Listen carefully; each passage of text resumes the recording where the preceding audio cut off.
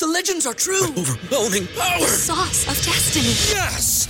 The most legendary sauce has arrived as McDonald's transforms into the anime world of WickDonald's. The greatest flavors unite in all new savory chili McDonald's sauce to make your 10-piece Wick Nuggets, fries, and Sprite ultra-powerful. Unlock manga comics with every meal and sit down for a new anime short every week only at WickDonald's. Ba-da-ba-ba-ba, go! At participating McDonald's for a limited time while supplies last.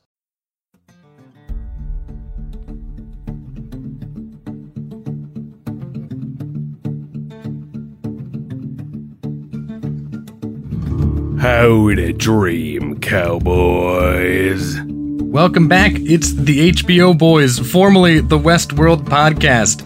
Today we're going to recap and review Westworld Season 4, Episode 1, The Auguries. I'm James. And I'm Ryan. And this is the HBO Boys / used to be the Westworld podcast doing Westworld again. Westworld is back. We're back in the saddle again, which makes a lot of sense narratively based on the fact that it's a show about Westy towns. Except for really, it's kind of not anymore. No. Okay. I remember when the trailer first came out, and my comment to you was like, remember when there was a Westworld in this show? Yeah. That was crazy. Yeah.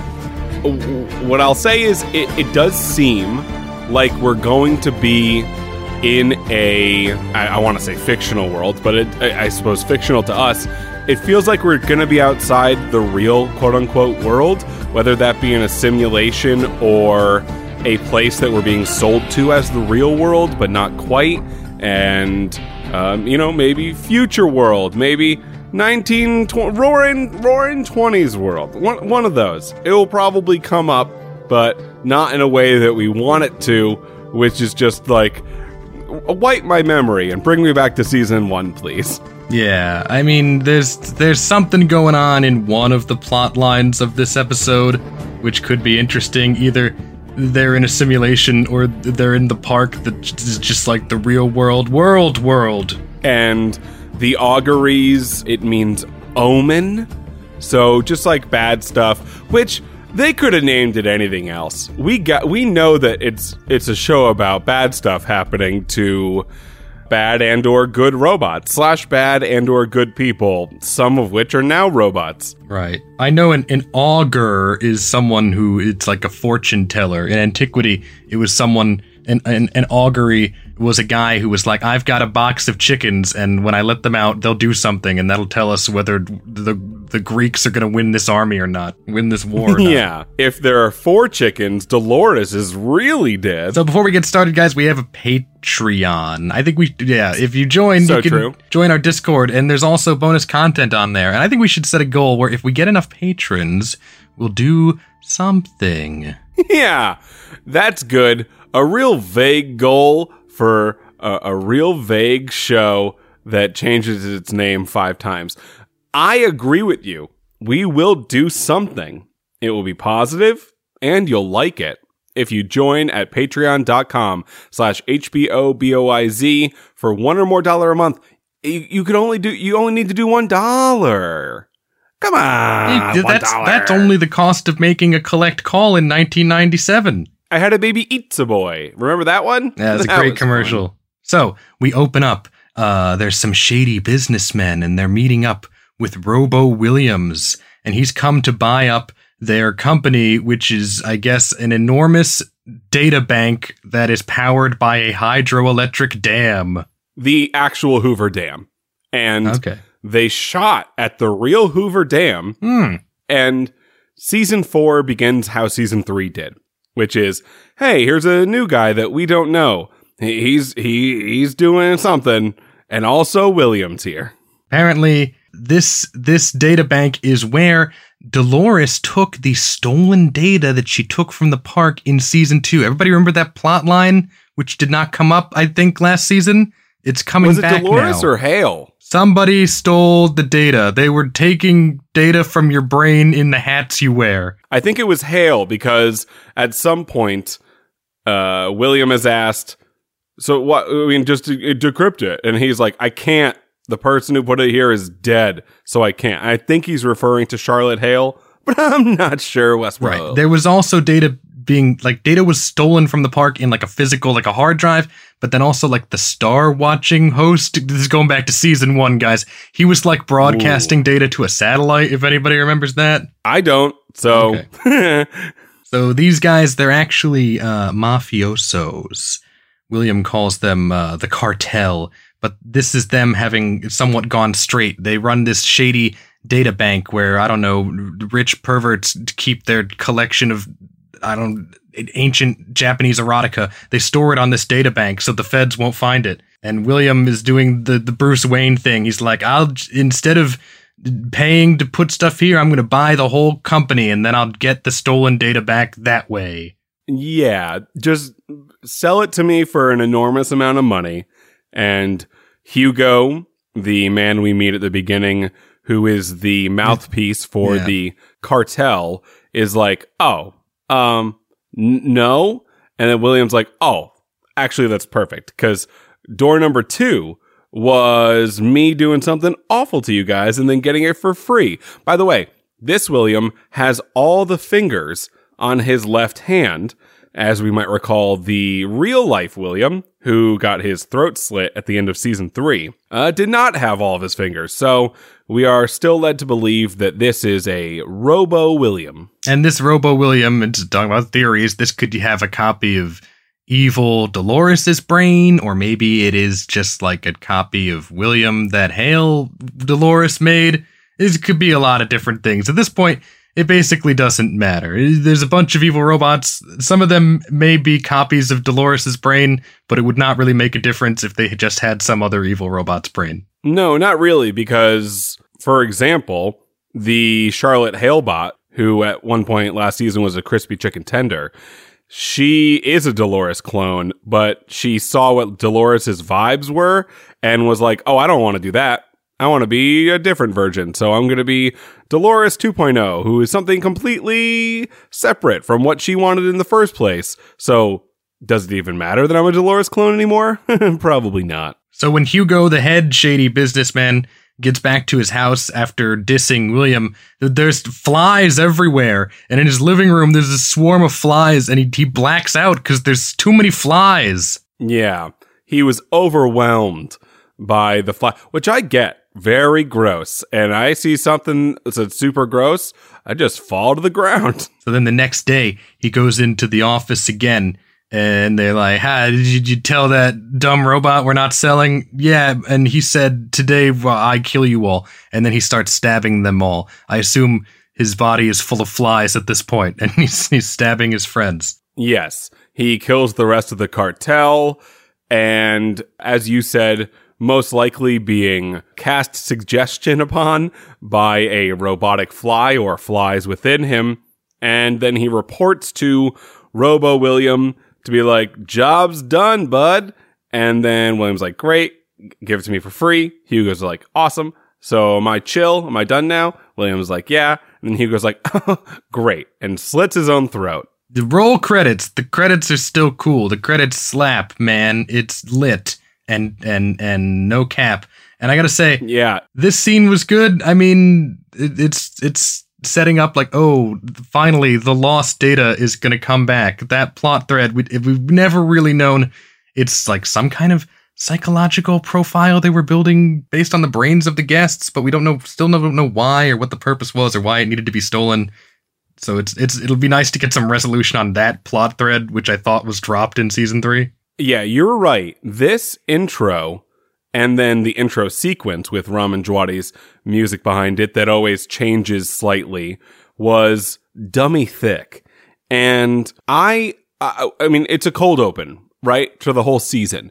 And I thoroughly enjoyed it. I thought it was well done. And the fact that they got the actual Hoover Dam to shoot at, that is insane. And then we get to the actual intro music / the you know, that exactly how that goes. Mm-hmm. And there's a bunch of stuff in there. There's robots coming out of a white liquid instead of falling in as they did in the past. We see some robot flies, which we've been now accustomed to, that go into human beings and make them stab their friends. So, yeah, good stuff. Good stuff. Don't ruin it. Well, so we're going to break these into the major plot lines because, of course, this show likes to jump around between the characters. I mean, that's a pretty much HBO standard at this point. But next, we're going to talk about Maeve. And Maeve, she's living in the woods in the winter cabin from the end of Breaking Bad. And she's flashing back to memories of her daughters and her friends from the park. Some of them died, others went to robot heaven. She flashes back to the end of Fight Club when her and Caleb were like watching the towers fall down. And then she's also flashing back to some adventure that she went on with Caleb where it looks like he died in a desert somewhere. That was mysterious. Yeah, Caleb bleeding out. And we learn at some point that we are 7 years in the future. At the end of season 3, we are at the precipice of a war. And at the beginning of season 4, it seems as though whatever that war was has come and gone. And we are now in the aftermath of whatever happened. And so perhaps Maeve over Caleb as he bleeds out on the ground is something from said war. But Caleb's storyline makes that confusing. Either way, Maeve is still Neo-ish, still the one-ish, as she thinks about all this stuff and then makes the power go out for an entire town, which is intense. Yeah, she has technokinesis, if people forgot. She got that in season 1. When she updated herself a bunch, she gave herself, like, she's got Magneto powers, but for machines, basically. And that's fine. If we recall, we were pretty hard on the Maeve storyline in season 3 because, if we're all being honest with ourselves, she really didn't do much. No, Maeve got shafted in season 3. She didn't have the amount of agency we believed she did for as powerful as she was, and she really didn't accomplish anything until the very end. But as it turns out, it was what Dolores wanted the entire time. And so she needs something to actually hold on to. The moment she was like, "Oh, my daughter," I kind of looked down. I was like, the cold open was so good. Why are you... We already talked about this last season. Like, your daughter is safe in heaven forever. Like, you don't need to worry about her safety.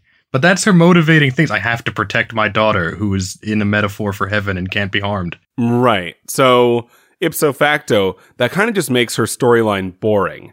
And they need to fix that as soon as possible. I don't think this first episode does, but maybe we'll get there. Yeah, in the next Maeve scene, she goes to the general store and the clerk's like, "Oh, your friends in the black SUV, all wearing black and carrying rifles, went up to go see you. I hope you have a nice time with them."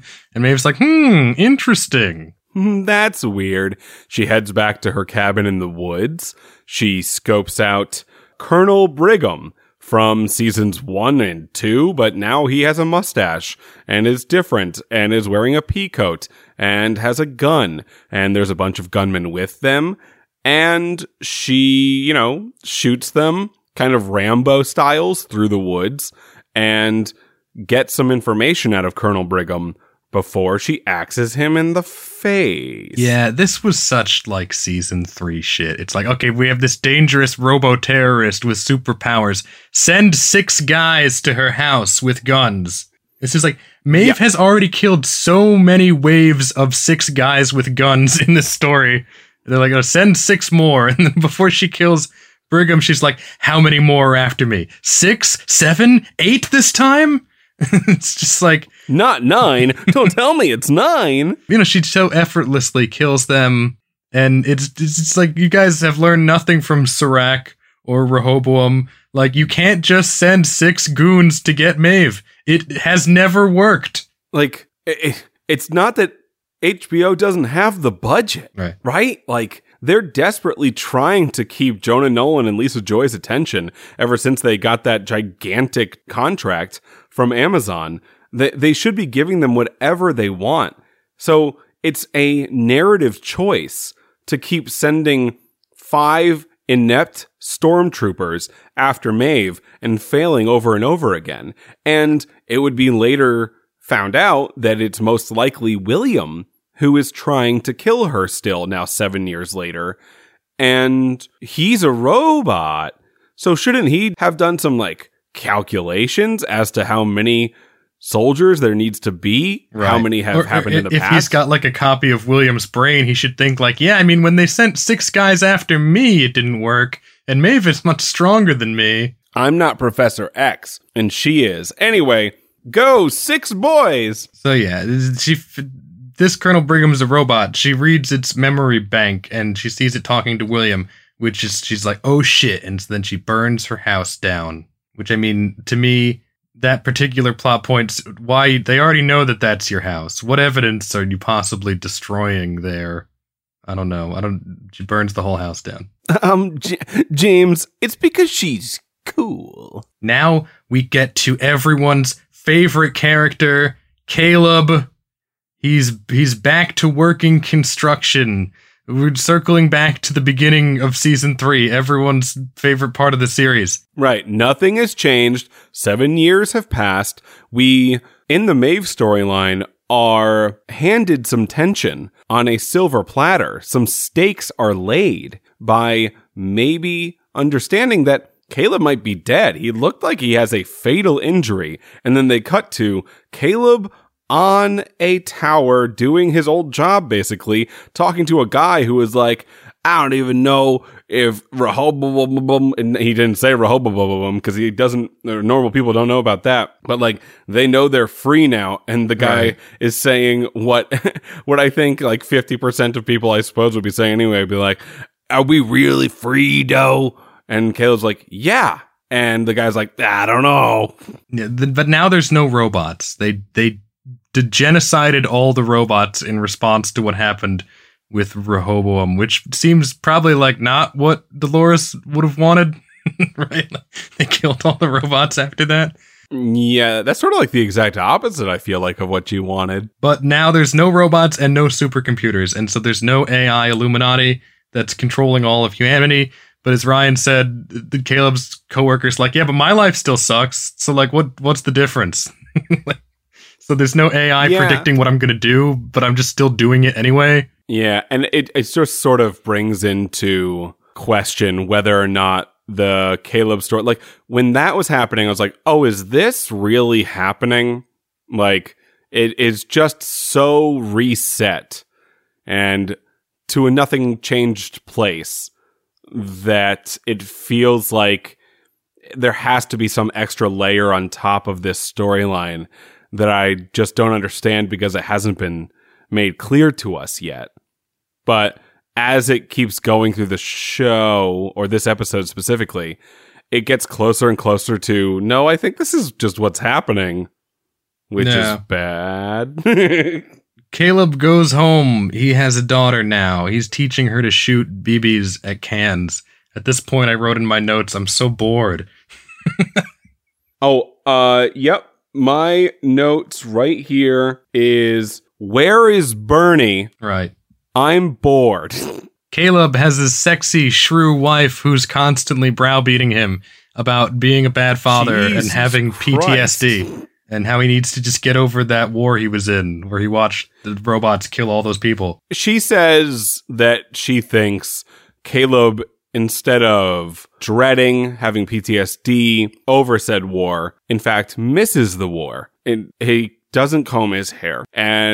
But he's nice to his daughter. That's fun. That's good. Yeah. And later, in a later scene, Caleb's reading a bedtime story to her, and they seem to have a good relationship. She wants to use a nightlight because she's scared of the dark. And Caleb promises her that everything is fine and he will always be there for her and he'll never go away on an adventure. But then there's a bump in the night and Caleb freaks out and he grabs his gun and he's freaking out and his wife is like, you're a spaz. Stop being such a spaz and scaring me and our daughter. You're a paranoid You can't say psycho. that word anymore? Okay, Yeah, Lizzo had to take it out of a song. True, So. that's ableist. Yeah, you're an ableist. Okay, well then I will ask you to stop describing things as crazy because that is also ableist, all right? Fuck. Later on, Caleb's wife finds that her daughter is sleeping with the BB gun under her pillow.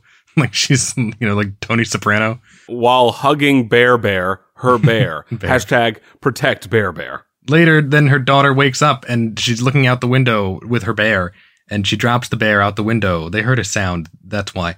And when they go to retrieve it, there's an assassin, and he's gonna shoot her and Caleb, but they're saved by Samurai Maeve, who's come back. The assassin is Walter, a robot from seasons 1 and 2.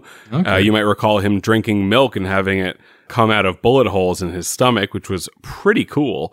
This time he just gets stabbed in the back instantly while doing the bad guy thing of not shooting Caleb and or his daughter as soon as he has the ability to. He was just hesitating, boom, bang, boom, gets stabbed in the back, and now he's dead. When Caleb sees Maeve again, he delivers this line. Jesse Pinkman delivers this line as if he is on ketamine. He's like, "Is it really you? I thought I would never see you again." Is exactly how he delivers that line.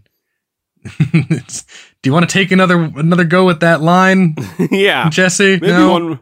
one more take. No, could you wake All up right. a little? Can we get him some coffee? That was not the worst part of this scene. And by the way, I need to stop here for a moment. Because I did say, I think in the Discord, like, James is going to be the ultimate naysayer of not only this episode, but of this season. I just feel it in my bones. I generally liked this first episode of television. I think it is the most beautifully shot show on television.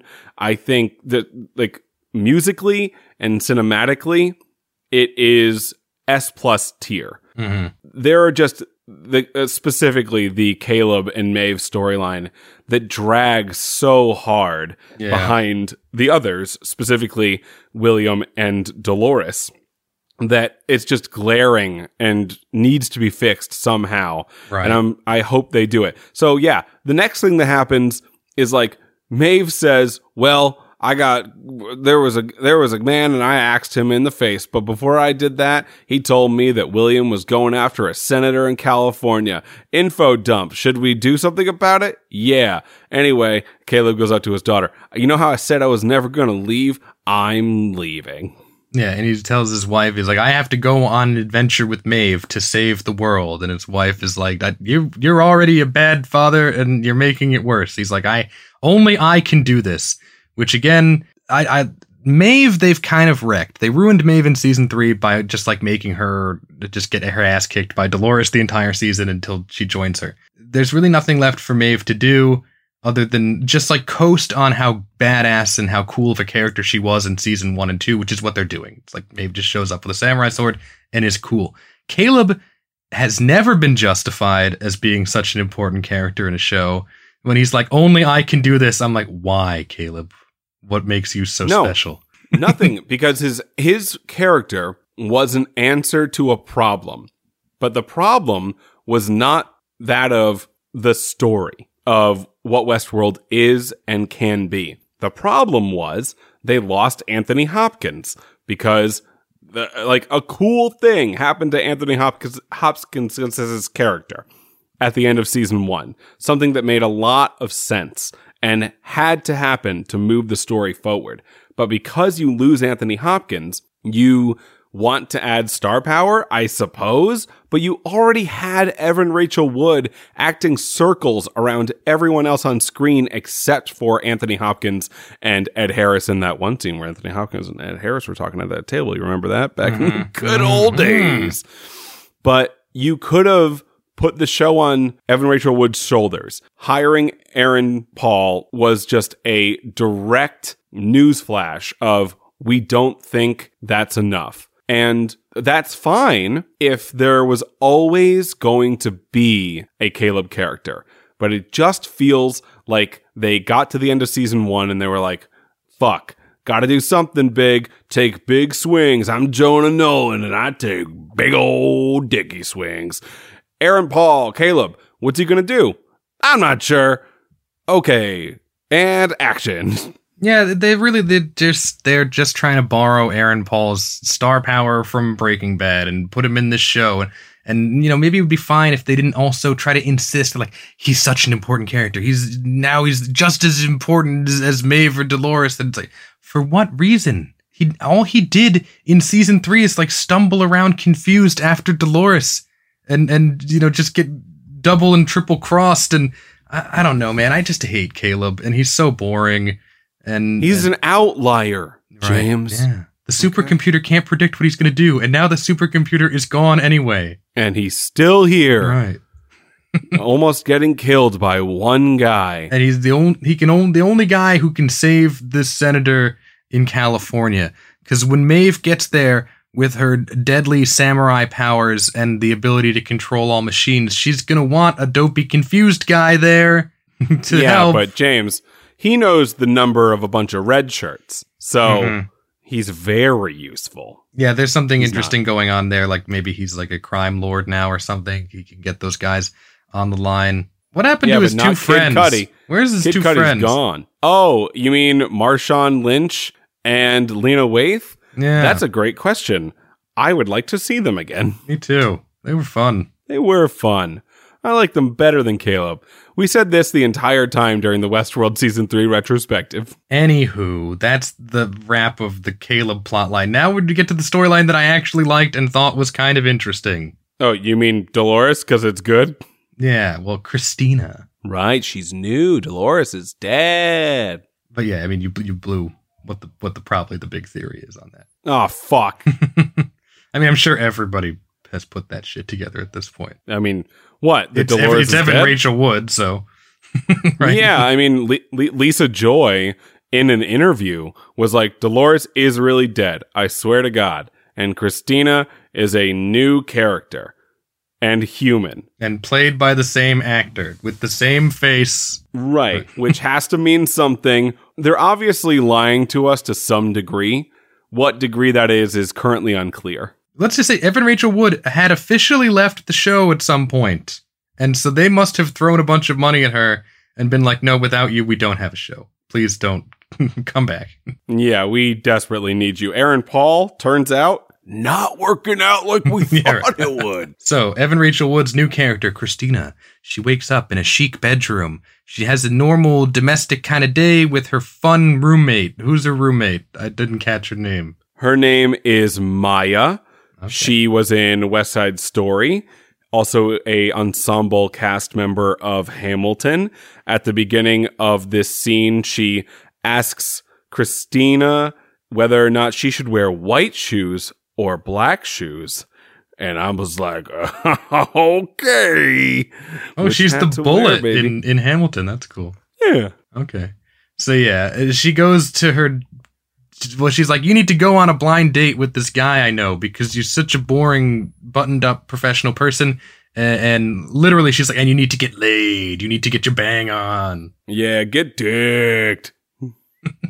Maya also says, like, hey, you look sad. Have you taken a tab for that? Right. Which I assume they meant tab cola. Mm-hmm. Or a tablet. You need to buy a new iPad. You'll feel better. Christina has a lot of missed calls from, quote, that weirdo. Weird guy. And just remember that. Right. Remember that there's a weirdo. On her way to work, she passes some excitable young men who are like, oh, I can't believe it's your first time here. Oh, let's go do this. It's going to be awesome. I'm having such a good time. Which, of course, reminds us immediately of the newcomers in Westworld. So you think like, well, is this a park or a simulation? Are these guys players and everyone else is an NPC? Is this World? Or is it like GTA, but like a VR version? Is this the Matrix? Right. So those guys are NPCs or Christina and her pals are NPCs. So someone is a robot. So Christina Dolores gets to her job and she works at an entertainment company. Her job seems pretty easy. She just dictates the life story of a random NPC, and then an AI generates like an NPC from her description. I would be so fucking good at this job. Yeah. But then again, like I think like anybody would be. It's like, okay, there's a baker. He bakes, and he used to love it. He doesn't love it anymore. He finds it tiresome. He's in love with his baking assistant, but she's married, and he's never going to do anything about it.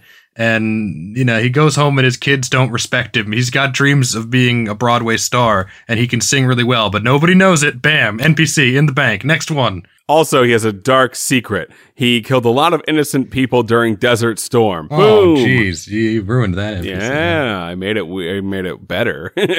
So her boss comes over and he says that her NPCs suck and that she needs to make things more HBO friendly by making them fucking murder each other. And just like that story that she made of the family man who goes crazy and becomes a stalker and kills everyone. And Christine's like, but I want to make happy stories where people fall in love and do fun things. And I'm like, is this an analogy? Did Jonah Nolan and Lisa Joy wish they were making like Lifetime movies, but instead HBO's making them kill all their characters? Boobs and Blades, the miniseries. Yeah, her boss is like, stop writing your saccharine story bullshit. This is Olympiad Entertainment, after all. We do have a standard to uphold. Now, go back over there and figure this violent and booby-filled kingdom out. Right. Make it so that the Baker NPC you came up with has people chained up in his basement. Yeah, that's the good stuff. Probably the families of the people he killed during Desert Storm. Also, there's a homeless man on the street. He mentions a, quote, looming tower, unquote. Bet that will come up later. And the weird man finally gets a hold of Christina because she decides to pick up the phone one time, which I don't know why she would do that. And he's like, help, your game is ruining my life. Now, during the conversation between her and her boss was like, remember a few months ago when you wrote that fucking killer story? What happened at the end of that one? And she was like, everybody died? And he's like, yeah, that was lit. Do that again? Perhaps that's the game that this maybe NPC who's calling her is a part of? I don't know. That boss seems to have a strange philosophy behind this, because if you were populating an enormous world full of NPCs, wouldn't some of them need to be normal? Like, they couldn't all be weirdos with like, tragic futures ahead of them, right? Wouldn't some of them just be regular, boring people? Tell that to Far Cry's 1 through 6. Right. So she goes home because she forgot about the blind date. So her roommate, calls to remind her. But before she leaves home, she hears a sound out her window, which is spooky. And that's all that happens in that scene. A lot of spooky window sounds, huh? Yeah. So she meets her roommate for the blind date. Her blind date is a handsome finance bro. And they talk about her job as a game dev. Like I said, she comes up with the NPCs and what their backstories are in some kind of open world game. And her finance bro date is like, you seem sad. You should take more drugs. That'll cure you of being sad and boring. Take tabs for your depression and make my night better by not being who you are right now. Anyway, let me get back to me. I sold a lot of GameStop. My attendees are to the moon. And he sounds like a poorly written NPC, which he might be. So she gets upset with him and she goes to leave, and then she gets another call from the angry stalker man, which for crazy reason she answers, and he's like, I knew it, I know you're real, you were in the tower, you're both real, we need to talk. And she said, I think you're confused, goodbye. And then she walks home. As she's doing so, Maya calls her and is like, I've abandoned you. Right, I'm getting laid. You are now to walk home alone. That sounds like a phone call that a poorly written NPC would make, by the way, to put you straight into danger. And then as Christina's walking home, she meets Peter, the guy who's been calling her over and over and over again. And he attacks her with a knife. And then he gets tackled by a strong-chinned stranger. And then they just disappear. And she's like, yeah, like, what was that? Yeah, he's an NPC named Peter. He's the stalker from the story. She wrote a bad ending for him, and he wants a new ending, please. And she doesn't understand any of this. And yeah, he gets tackled by Mystery Man, and they vanish. The next day, after Christine wakes up, a lot of Christine waking up reminds you of all the times Dolores used to wake up. A lot of people waking up all the time. She goes out to go to work, and she gets another call from NPC Peter. And he asks one last time if she'll help him. And she's like, I can't help you. I don't know what you're talking about. And so he commits suicide by jumping off a building right in front of her. Yeah. Which, again, just feels like... Because he asks her directly, like, do I want to do this? Or did you write this for me? And she was like, I don't know. Then he jumps and she's like, oh, that fucking sucks. Later, she's at home at night and she's trying to pitch a new story about a girl who's searching for something and she wants to have an happy ending and she can't find it. And an instrumental version of Video Games by Lana Del Rey is playing, and I liked that part a lot. Ramin Djawadi hitting on all cylinders as per usual. It's so stupidly good. And she gets upset with herself, thinking that nobody wants to see that kind of story again. Like, is it Jonah and Lisa? Are you the ones? Is this you? This is how you feel? They really want to spend the rest of their lives making Hallmark movies about two white people who fall in love, which doesn't make sense because one is a school teacher who hates all bakers, and one's a baker who hates all school teachers and has a bunch of families in his basement from the people that he killed in the Desert Storm. And it's called Teach Me to Baker, coming this fall. Yeah, Dessert has 2 S's. Desert only has 1. Right, Desert Storm. Yeah, Desert Storm.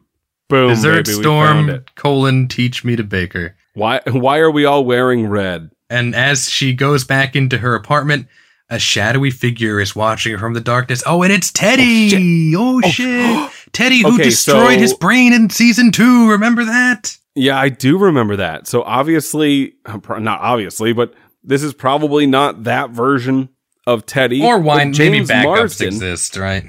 James Marsden, yeah, that's a good point. That's a good point. He's maybe a taking a backup break went to a cloud, went to a satellite. Between Sonic went to movies. a dam. He found time to be in this season. Thank gosh. Yeah, no, when the Teddy revealed happened, I said, what the fuck? Right. Out loud. I was psyched. That Really? was yes. Okay. How dare you? I just had the thought, why were you sad? Not sad. Like, this is all they've got now. Just like, we're going to bring back Bradigan from season 1. We're going to bring back Walter from season 1. Oh, we're going to bring back Teddy from season 2. Right? At least it wasn't Anthony Hopkins. Right. Yeah. It reminds me of the end of Game of Thrones, like in the last 2 seasons where like they just could not stop referencing season 1 of Game of Thrones. Like, remember it was good? Remember when it was good? We're going to repeat that line from when the show was good. Remember that? They're remembering the good times. But listen, James, they're going to still do the show, right? And we're going to still talk about the show. And yeah, it's maybe all they have. But when they have one bullet in the chamber, they might as well shoot the goddamn thing. Right. This is the last season, yes? Oh, I don't. We should know that. You should Google it right now. I believe it is. It is not officially the last season. So no. It could Thanks, be. Google. It maybe is, but probably not. I'm so looking forward to when they bring back Rebus and Wyatt and Sideburns Trevor. That's right. All the characters from season 1 we haven't seen in a long time. When is Clarence going to come back, right?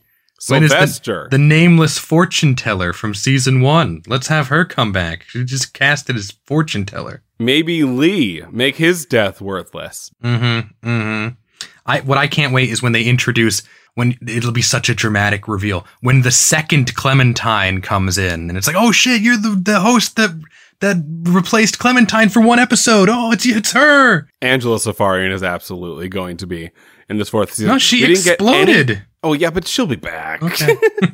We didn't see any Bernie, which is a bummer.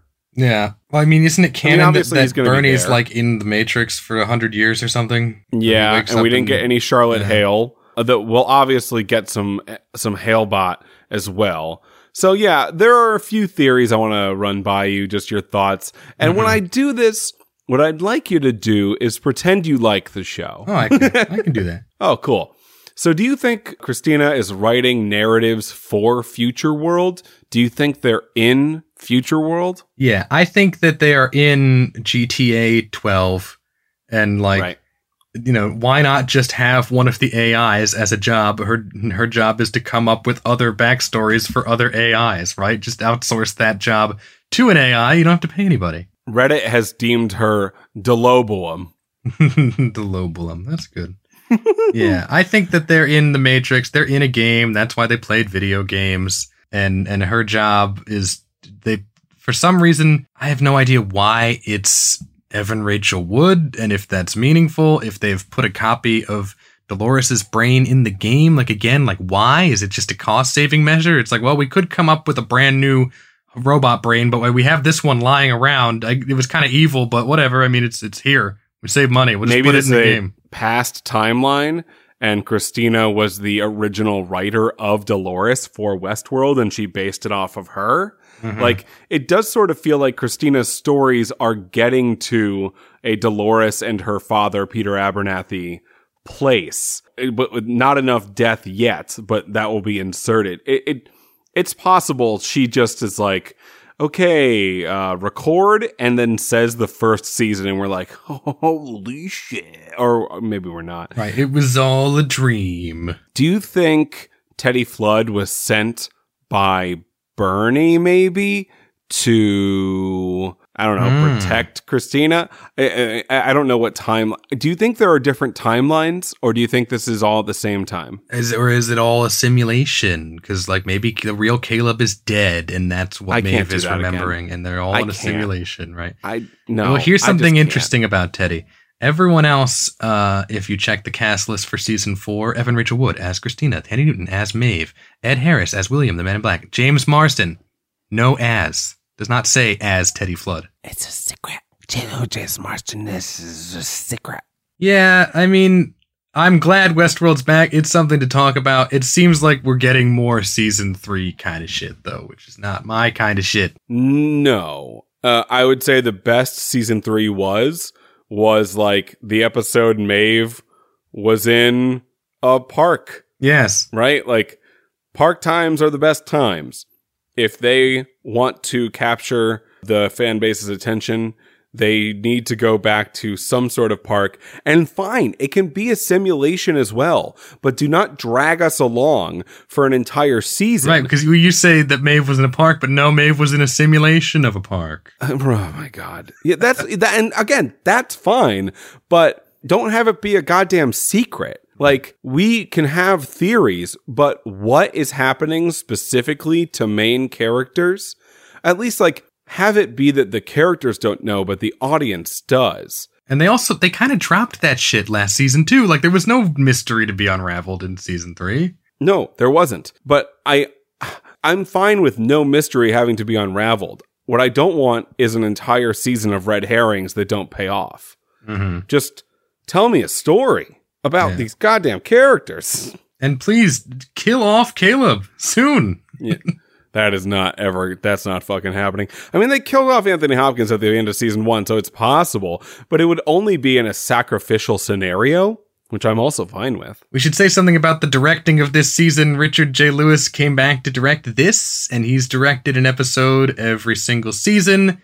Other than him, there is one director returning from an episode of season 3, Paul Cameron, who directed The Mother of Exiles from season 3. I'm trying to remember if that was a good episode or not. Where's Lisa Joy? If it wasn't the episode genre, then it probably was not a good episode. I want Lisa Joy, please. So yeah, this is, other than Richard J. Lewis and Paul Cameron, and again, Paul Cameron has only directed season 3 episode, nobody is coming back from seasons 1 or 2 to direct any of these episodes, which is not good news, right? Like, yeah, Frederick E. O'Toy is not coming back to direct anything. Right. Jonah Nolan is not directing any of the episodes. Lisa Joy is not directing any of the episodes. They probably didn't have time because of their Amazon series. So they wrote the episode and handed the scripts in. I'm sure they were on set as executive producers, but not directing is a real bummer. Yeah. It kind of seems like nobody cares about this show anymore. None of the people, at least who were show running it at the beginning. Yeah, I mean, I think HBO is treating it like they sort of feel like they should be treating it right now, which is a 8-week lead-in, or 6 or 7 week. How many episodes is in season 4? Well, I'm saying this long drawn-out sentence. You Google There's going to be 8 episodes like there were in season 3, shorter than seasons 1 and 2. Didn't even have to Googs it. It's an 8-week lead-in to House of the Dragon, right? Mm-hmm. The Westworld season 4 finale happens the same night of the series premiere of House of the Dragon. It's its lead-in. Or it might be the other way around. Either way, that is the flagship of HBO right now, are these two shows, but they're really hoping House of the Dragon reaches 20 million people watching it every week, just like Game of Thrones eventually did. And, you know, I saw that graphic recently of the 6 shows that are being thought to be made from Game of Thrones stuff, the Snow one specifically. I was like, what would it even fucking be? Right. The point is, though, I'm interested in House of the Dragon. Me too. I'm looking forward to the night where it's Westworld Season 4 finale into House of the Dragon. That's going to be a good night of television. Right. At that point, and maybe Caleb even dies that night. That'd be sick. Amazing. And also, there's, you know, maybe there'll be going to be a Dunk and Egg show. That could be good. The other shows they're pitching are the epitome of who asked for this. They're going to make a movie out of Nymeria? Who cares? I don't know. Like, even if you wanted to make an interesting story about it, like a female leader, there are so many more interesting ones you could do in the realm of Game of Thrones than Nymeria. Like, good God. That's going to be... I mean, it's never going to get made. There's no reason in talking. They're never going to make the Nymeria show. But insane that they're even talking about it. You brought it up. Right. They calling it right now. There is the 1,000 ships Nymeria show. Not going to happen. Snow will probably happen, though. Probably will. I mean, if he wants to do it, it'll probably happen. Yeah. Well, anyway, I think I have reasonable expectations for this season of Westworld, which is... I bet every time Ed Harris is on screen, I'll enjoy myself. I don't know about Tessa Thompson yet. I don't know about Jeffrey Wright yet because we didn't get to see them in the first episode. So I don't know their vibes as of yet. I'm interested in the Christina/Dolores storyline. I want to know what's going on there. I'm fine with Teddy Flood being back. That's a nice stick in the tire. See how it goes.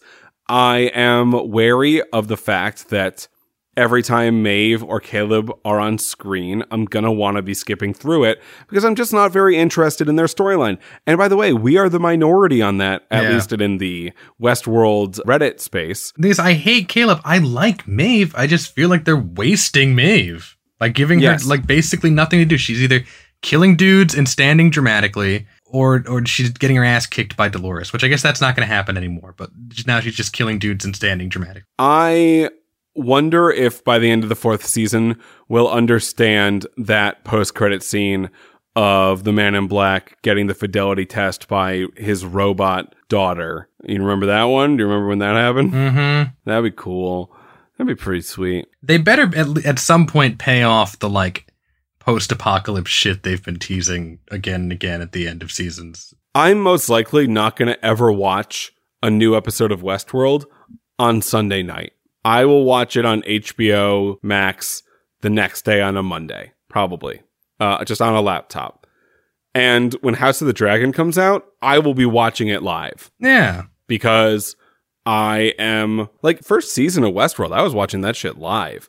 It is just not that way anymore. And I don't know what swings they have to take to make the uninteresting storylines interesting, but I think Lisa Joy, that's the part that gets me the most.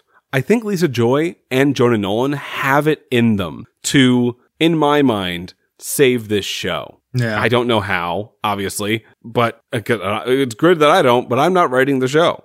I just think there is a world where we get to the end of season 4 and been like, holy shit, they did it. Right. They redeemed season 3 and 4 somehow. I think it's a small percentage chance, but it's obviously one I'm rooting for. If I'm going to be watching something for 8-9 hours, I want it to be worth my time. For sure. And listen, the HBO Boys / the old Westworld podcast, we will never abandon this show. It is the foundation of a 6 to 7 year podcast. We're here till the very end. And all I want is a season that is just not a growing tree of cynicism. And so far. I mean, the Christina thing was good. The William thing was good. Yeah, Maeve and Caleb, like, they're going to go save the senator in California, whatever. The best thing that can happen is that a Bernie and Charlotte Hale storyline can both be added, and the Caleb and Maeve storyline will take a back seat in the entire season. The problem is, I don't think that's going to happen. I mean, if they can find a way to redeem Caleb, that would be great. That's the crazy part. Yeah. That's what needs to happen to save the show for me. Caleb, by the end of the season, has to like sacrifice himself, and I need to feel something about it. No, I don't care What are you if gonna he do? sacrifices it. Just justify Caleb. Give us a reason why it's this guy and not any other dude off the street. Right. Is he's the son of... No, he doesn't also have to be Palpatine's he's grandson. Oh my God, he's the baker. Right, he's been the baker the whole time. Oh. If you liked this show and Yeah. didn't leave when we were being naysayers the whole time, number one, thanks. That's nice of you. I like you very much. But number two, join our Patreon, patreon.com/HBOBOIZ. For $1 or more a month, you get a bunch of extra bonus content. And part of that is me saying your name at the end of our shows. Our patrons are Connor O'Dowd, Jamie Lochner, James Watch My Dog, Chris Wood, Brent Ginn, Day Live in Westworld, Craig, Major Woody, and Carol Andreas. Thank you very much for the money. Please join us on this journey to watch Westworld Season 4 and not be sad about it. Hopefully. Coming up next week, we're going to have episode 2 of season 4, probably a little bit faster. Ryan was on vacation. And then at some point, Chad and I have plans to talk about Miss Marvel, which is a bad show that I kind of like. Oh, yeah. It's very popular right now. Also, the HBO boys are in the middle of a D&D actual play campaign entitled Home. I think 3 episodes are out now, and it's going to end up being bi-monthly. Very proud of how it's turned out so far. I'm DMing. James, Chad, and Adam, the boys, are playing. So also go check that out, and you can catch up and follow us as the season goes. So we'll probably be recording that next week or the week after. July 4th is happening, and because independence is so important to me, my family, and America, it might get in the way. But we'll get back on a regular schedule as soon as humanly possible. I'm James. Oh, man, I miss this. When I said the Howdy Dream Cowboys thing at the beginning, I was like... Sweet. And I'm Ryan. And this was the the Westworld podcast. Oh, boys podcast. Yeah, let's just change it back, maybe. Let's change it back for this month, baby. For the next 8 weeks. No. At Parker, our purpose is simple. We want to make the world a better place by working more efficiently, by using more sustainable practices, by developing better technologies. We keep moving forward. With each new idea, innovation, and partnership, we're one step closer to fulfilling our purpose every single day. To find out more, visit parker.com/purpose. Parker, engineering your success.